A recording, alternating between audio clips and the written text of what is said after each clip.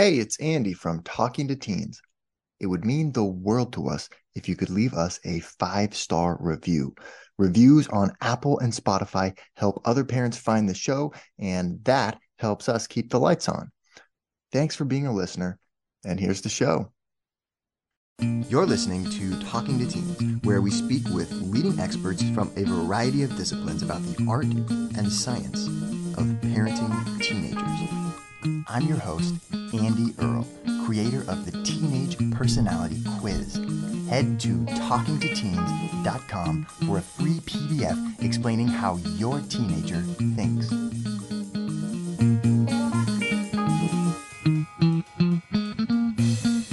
We are here today with Dr. Jennifer Salerno to talk about her book, Teen Speak. Jennifer is a nurse practitioner, author, speaker, and the founder of Possibilities for Change. In working with teens, she started to notice a lot of issues that they were dealing with that could be solved if we just kind of take a step back and give parents some tools to communicate with teens about the tough topics that teens are dealing with. So, Dr. Salerno, thank you so much for coming on the show today. I can't wait. We're here to talk about mostly your book, which is Teen Speak, a guide to understanding and communicating with your teen. And I'm really interested, before we just jump too much into the awesome content in this book, about what inspired you to write it and how you kind of developed this obvious expertise in kind of having difficult conversations with teenagers. Sure. Yeah. I have, as part of my book, some just information that I don't think a lot of people know about is that 3 out of 14 deaths are related to risk factors. So things like texting and driving, suicide, drownings. So the greatest impact you can have on the health of teens is to screen for risk and then effectively talk through those risks that are identified. When I was working with teens, both in a primary care office and school-based health centers as a nurse practitioner, I developed an easy-to-use risk screening tool that's being used now worldwide by professionals that are working with youth to identify those risks that could cause harm for them now and in the future potentially. But like I said earlier, that's just the first step, because once you learn about a risk, you need to use communication strategies that help teens think through situations. So that kind of led me to my doctoral work on how to talk with them more effectively. And during that training, a lot of the participants, which were nurses, doctors, teachers, health educators, would say things like, wow, this has really helped me with my own kids. They would share stories of using the strategies at home. There's a ton of education and resources that are provided to parents with newborns pretty much through 5 years old. Lots of information for them, lots of excitement. But what happens with parents of 12 to 18-year-olds? There's not a ton of information. Most people, when you have a teenager, are like, oh, I feel sorry for you. They're not necessarily giving you good information to help you understand where they're coming from, what their development might look like, how they might be reacting to like hormone changes and brain development, and how to help them sleep, not just how to help newborns sleep. So all of that led me to write Teen Speak. Isn't that interesting just how much the parenting industry is focused on babies, and there seems like there's so many people that want to tell you strategies for putting on diapers, but not for how to have a deep conversation with your teenager about the risks that they're facing in their life. And it just seems like there's a need there.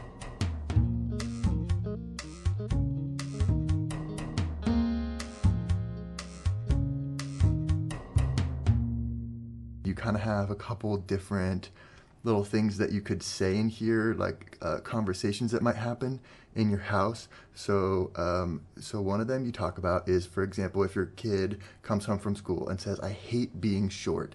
I can't do anything." So you say to start by acknowledging, then allow him to respond, and then following up, pausing for a response, and then kind of helping him start to problem solve the issue. Can you talk about where these steps how you came up with these steps and how we apply these in these situations? Sure. So the steps are really using theories like motivational interviewing and research, because a lot of times we do a lot of research and we have a lot of understanding, but that never really translates to how can we use that information to help them in thinking through situations, in feeling differently. Maybe like you brought up the example of, I hate being short, I can't do anything. What they really need to think about and would help with their brain development is what's underlying that. What is it that they're not able to do when they say, I can't do anything? Yeah. So maybe like you're feeling left out. Maybe they weren't able to make the basketball team.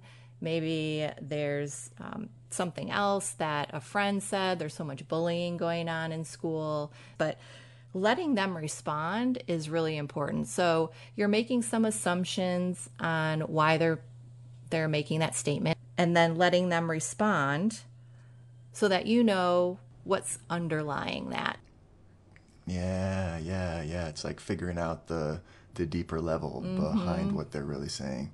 So I feel like the instinct for parents, it's like, oh, that's okay.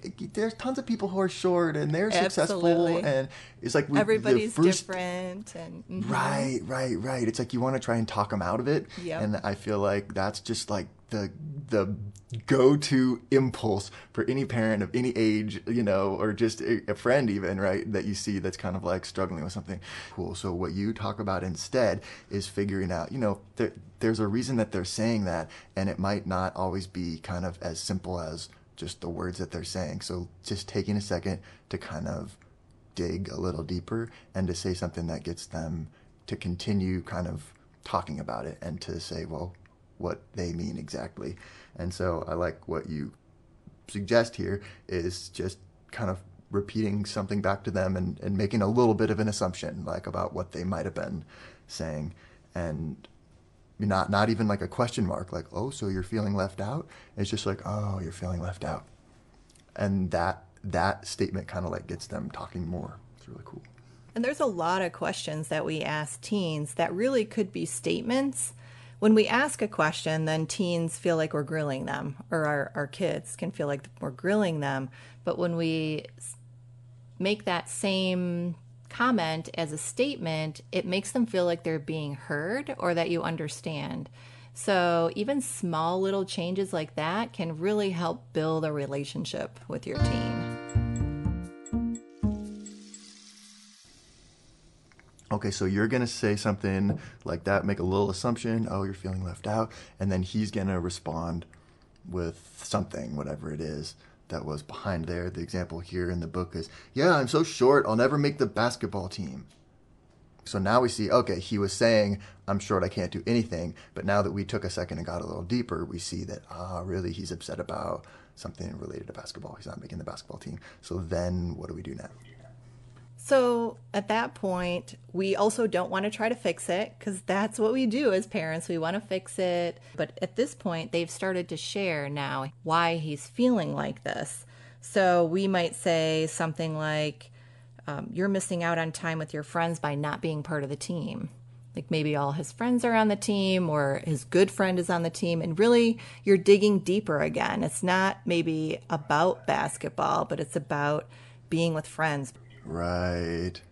I'm so short I can't do anything doesn't mean anything. But if you can try and follow it down a few levels down until you can get to something that's core, which is either they're feeling excluded or they're feeling like they're not belonging and they're trying to gain a sense of love or validation from their peers or from adults or from other people, or they're trying to feel powerful and they're struggling to do that, right? So it's like just I didn't make the basketball team isn't even like, well, why is that important? And so getting it down to something that's like about belonging or significance or importance or something like that, that's really, really core. It's cool. And that's what builds your relationship for them to come to you next time and maybe start a little bit deeper versus starting at the, everything's terrible. I like it. So, okay, so then we're down to kind of the end here where we dug even deeper than the basketball team thing and tried to say, okay, well, so that means you're maybe missing out on spending time with your friends by not being part of the team. And he might respond and say, yeah, I never see them anymore. They're always too busy. So then that's he's affirmed that you've kind of hit the true issue by saying, yeah, I never see them anymore. They're always too busy. So you've realized, okay, so it is about the friends, and he's feeling like he's kind of being left out and missing out by not being on the team. So in that case, then how would you kind of follow up on that? Yep. So that case, now you know, or you have a good idea that that's really the underlying issue. So you'd want to acknowledge that you heard that. So with a reflection again, hanging out with your friends is important. And then follow up with kind of that planning or that problem solving. What do you think about inviting him over this weekend? That way it won't interfere with practice. What other ways can you have fun with your friend and have it be outside of that practice time, or have to do with basketball is what you're trying to get them to think about or get your son to think about. So the key is really that planning piece. So instead of saying like, oh, it's okay, you're short, lots of people are short, we've kind of gotten down to what the real issue is, and now here's where the problem solving comes in. So what can we do to fix this?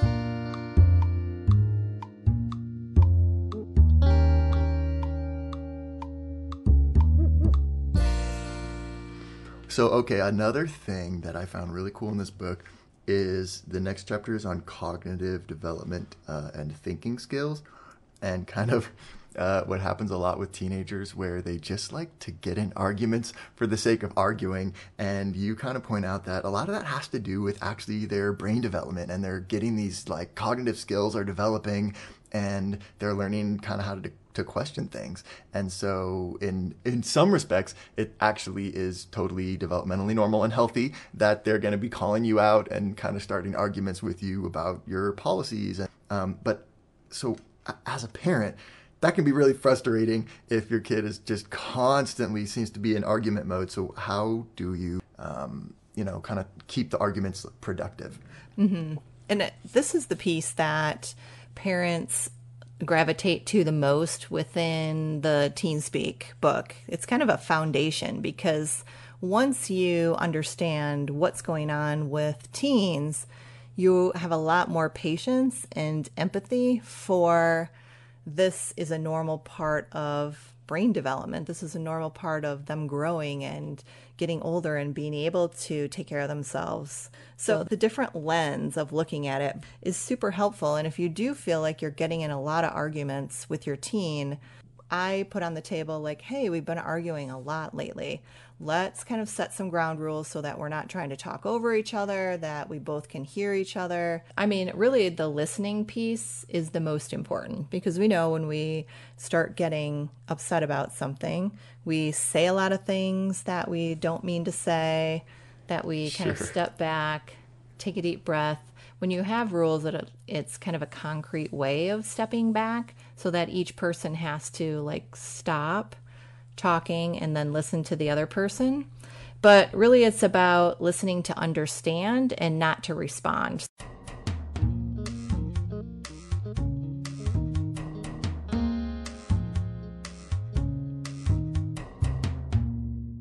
Another kind of side effect of the teenage brain development that's happening, in addition to them wanting to argue about everything, is drama, is that they kind of want to get overly dramatic about things.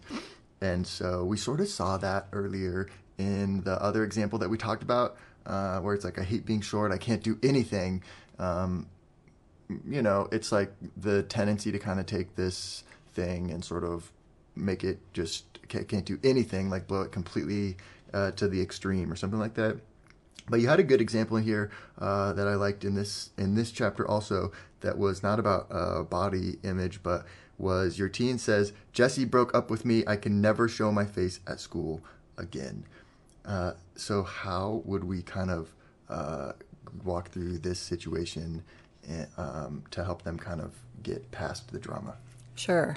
And this is something that I'm sure a lot of parents have heard, like, oh, I never can go to school again. I can't show my face. Like, whatever Totally. happened. Doesn't even have to be with another person. It could be something they did in class or something Embarrassing happened. Yeah, totally. Exactly.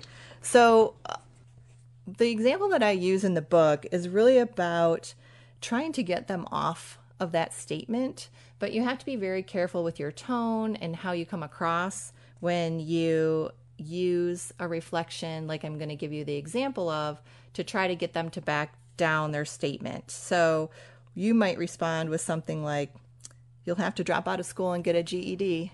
Yeah, right.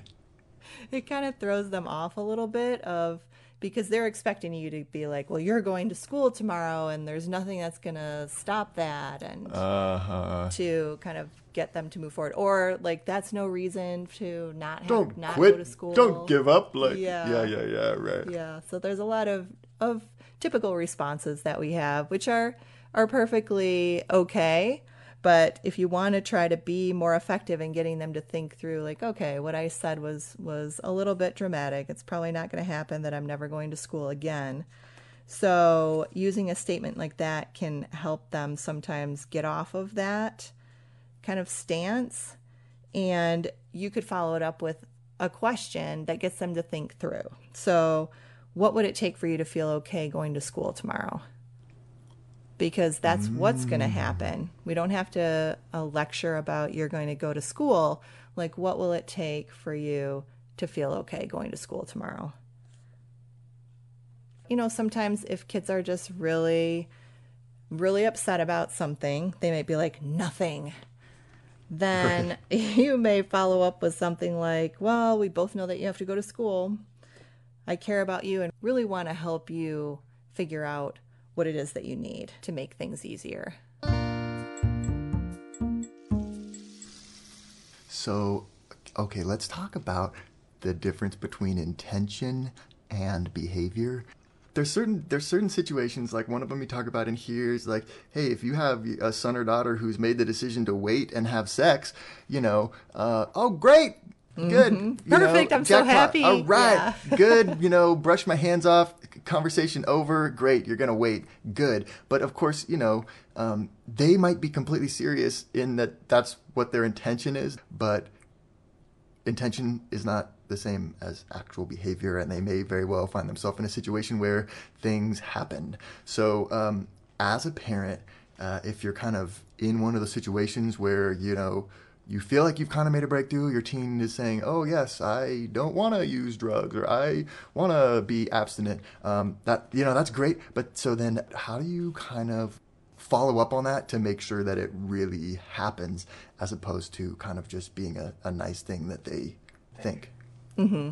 And a lot of teens do have those intentions. They do want to wait to have sex, or they don't intend to text when they're driving or use alcohol or nicotine, any of those things. And they don't actually think about what happens when I'm in that situation.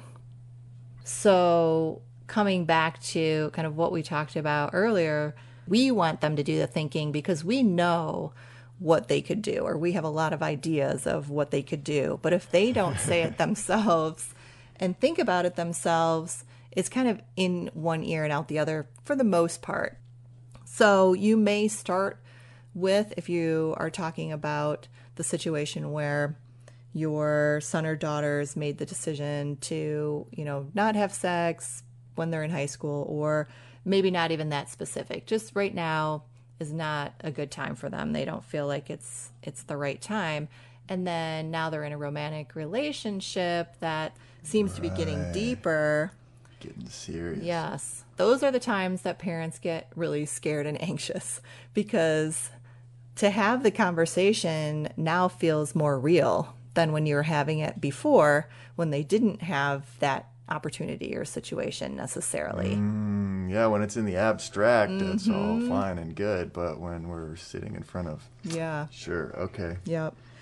So you want to start out with some type of statement that shows them that you understand where they're coming from, where they're at, what they might be thinking. You might say something like, it can be hard to wait to have sex when you're in a relationship. And I know that you are really committed to do that. And then see how they respond to that. So you're kind of reminding them of the discussions that you had before without saying something like, oh, you said you were going to wait to have sex, remember? Yeah. And they're like, well, you were really committed to that. And I know it can be hard when you're in a relationship. And then stop talking. That's the hardest part for parents. And let them kind of respond to what you said.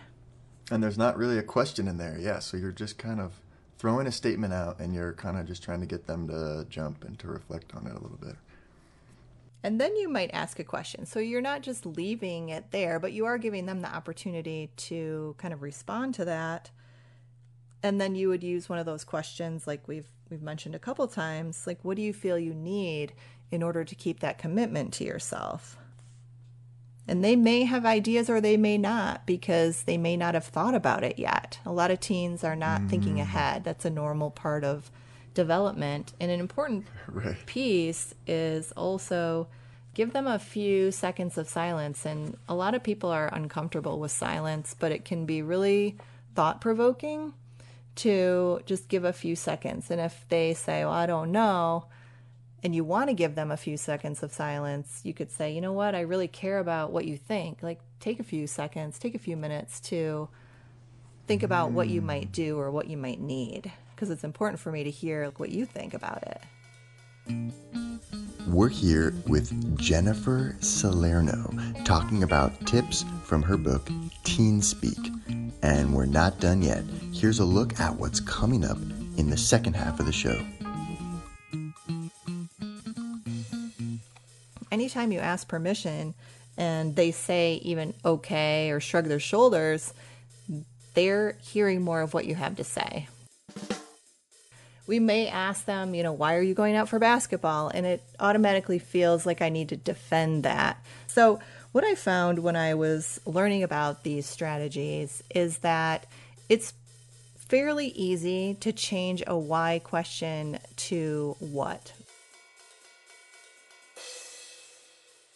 Well, a really good example that I use with in workshops and in the book is thinking about open-ended questions. But sometimes we still get 1 or 2 word answers. So I know we hear from people all the time, like, how was your day? If I asked you, Andy, how was your day? What's a typical response to that? Great. Fine. Fantastic. Mm-hmm. And with teens, they'd be like, same, or they'd be shrug their shoulders or okay. And parents, a lot of times we ask them this question about all the different things. They'll come in from school. How was school? How was practice? How was basketball practice? Yeah. Yeah. How is this? How is that? And then it feels like we don't really have a connection, or we're not really communicating with our teens. So instead of saying how is or how was, ask them in a way that is using a different fully open starter, like tell me about. So if I said, Andy, to you, tell me about your day. Then you start going through, here's what I did this morning, and then here's what I did, and something funny happened at lunch, and et cetera, et cetera. It gives you so much more information. And that's the one thing I hear back continuously from parents, like, this was so great. I learned so much from my teen. We just had this conversation because I said, tell me about soccer tryouts. Want to hear the full interview? Sign up for a subscription today. You get unlimited access to all the interviews I've conducted. It's completely affordable, and your subscription helps support the work we do here at Talking to Teens. Thanks for listening. I'll see you next time.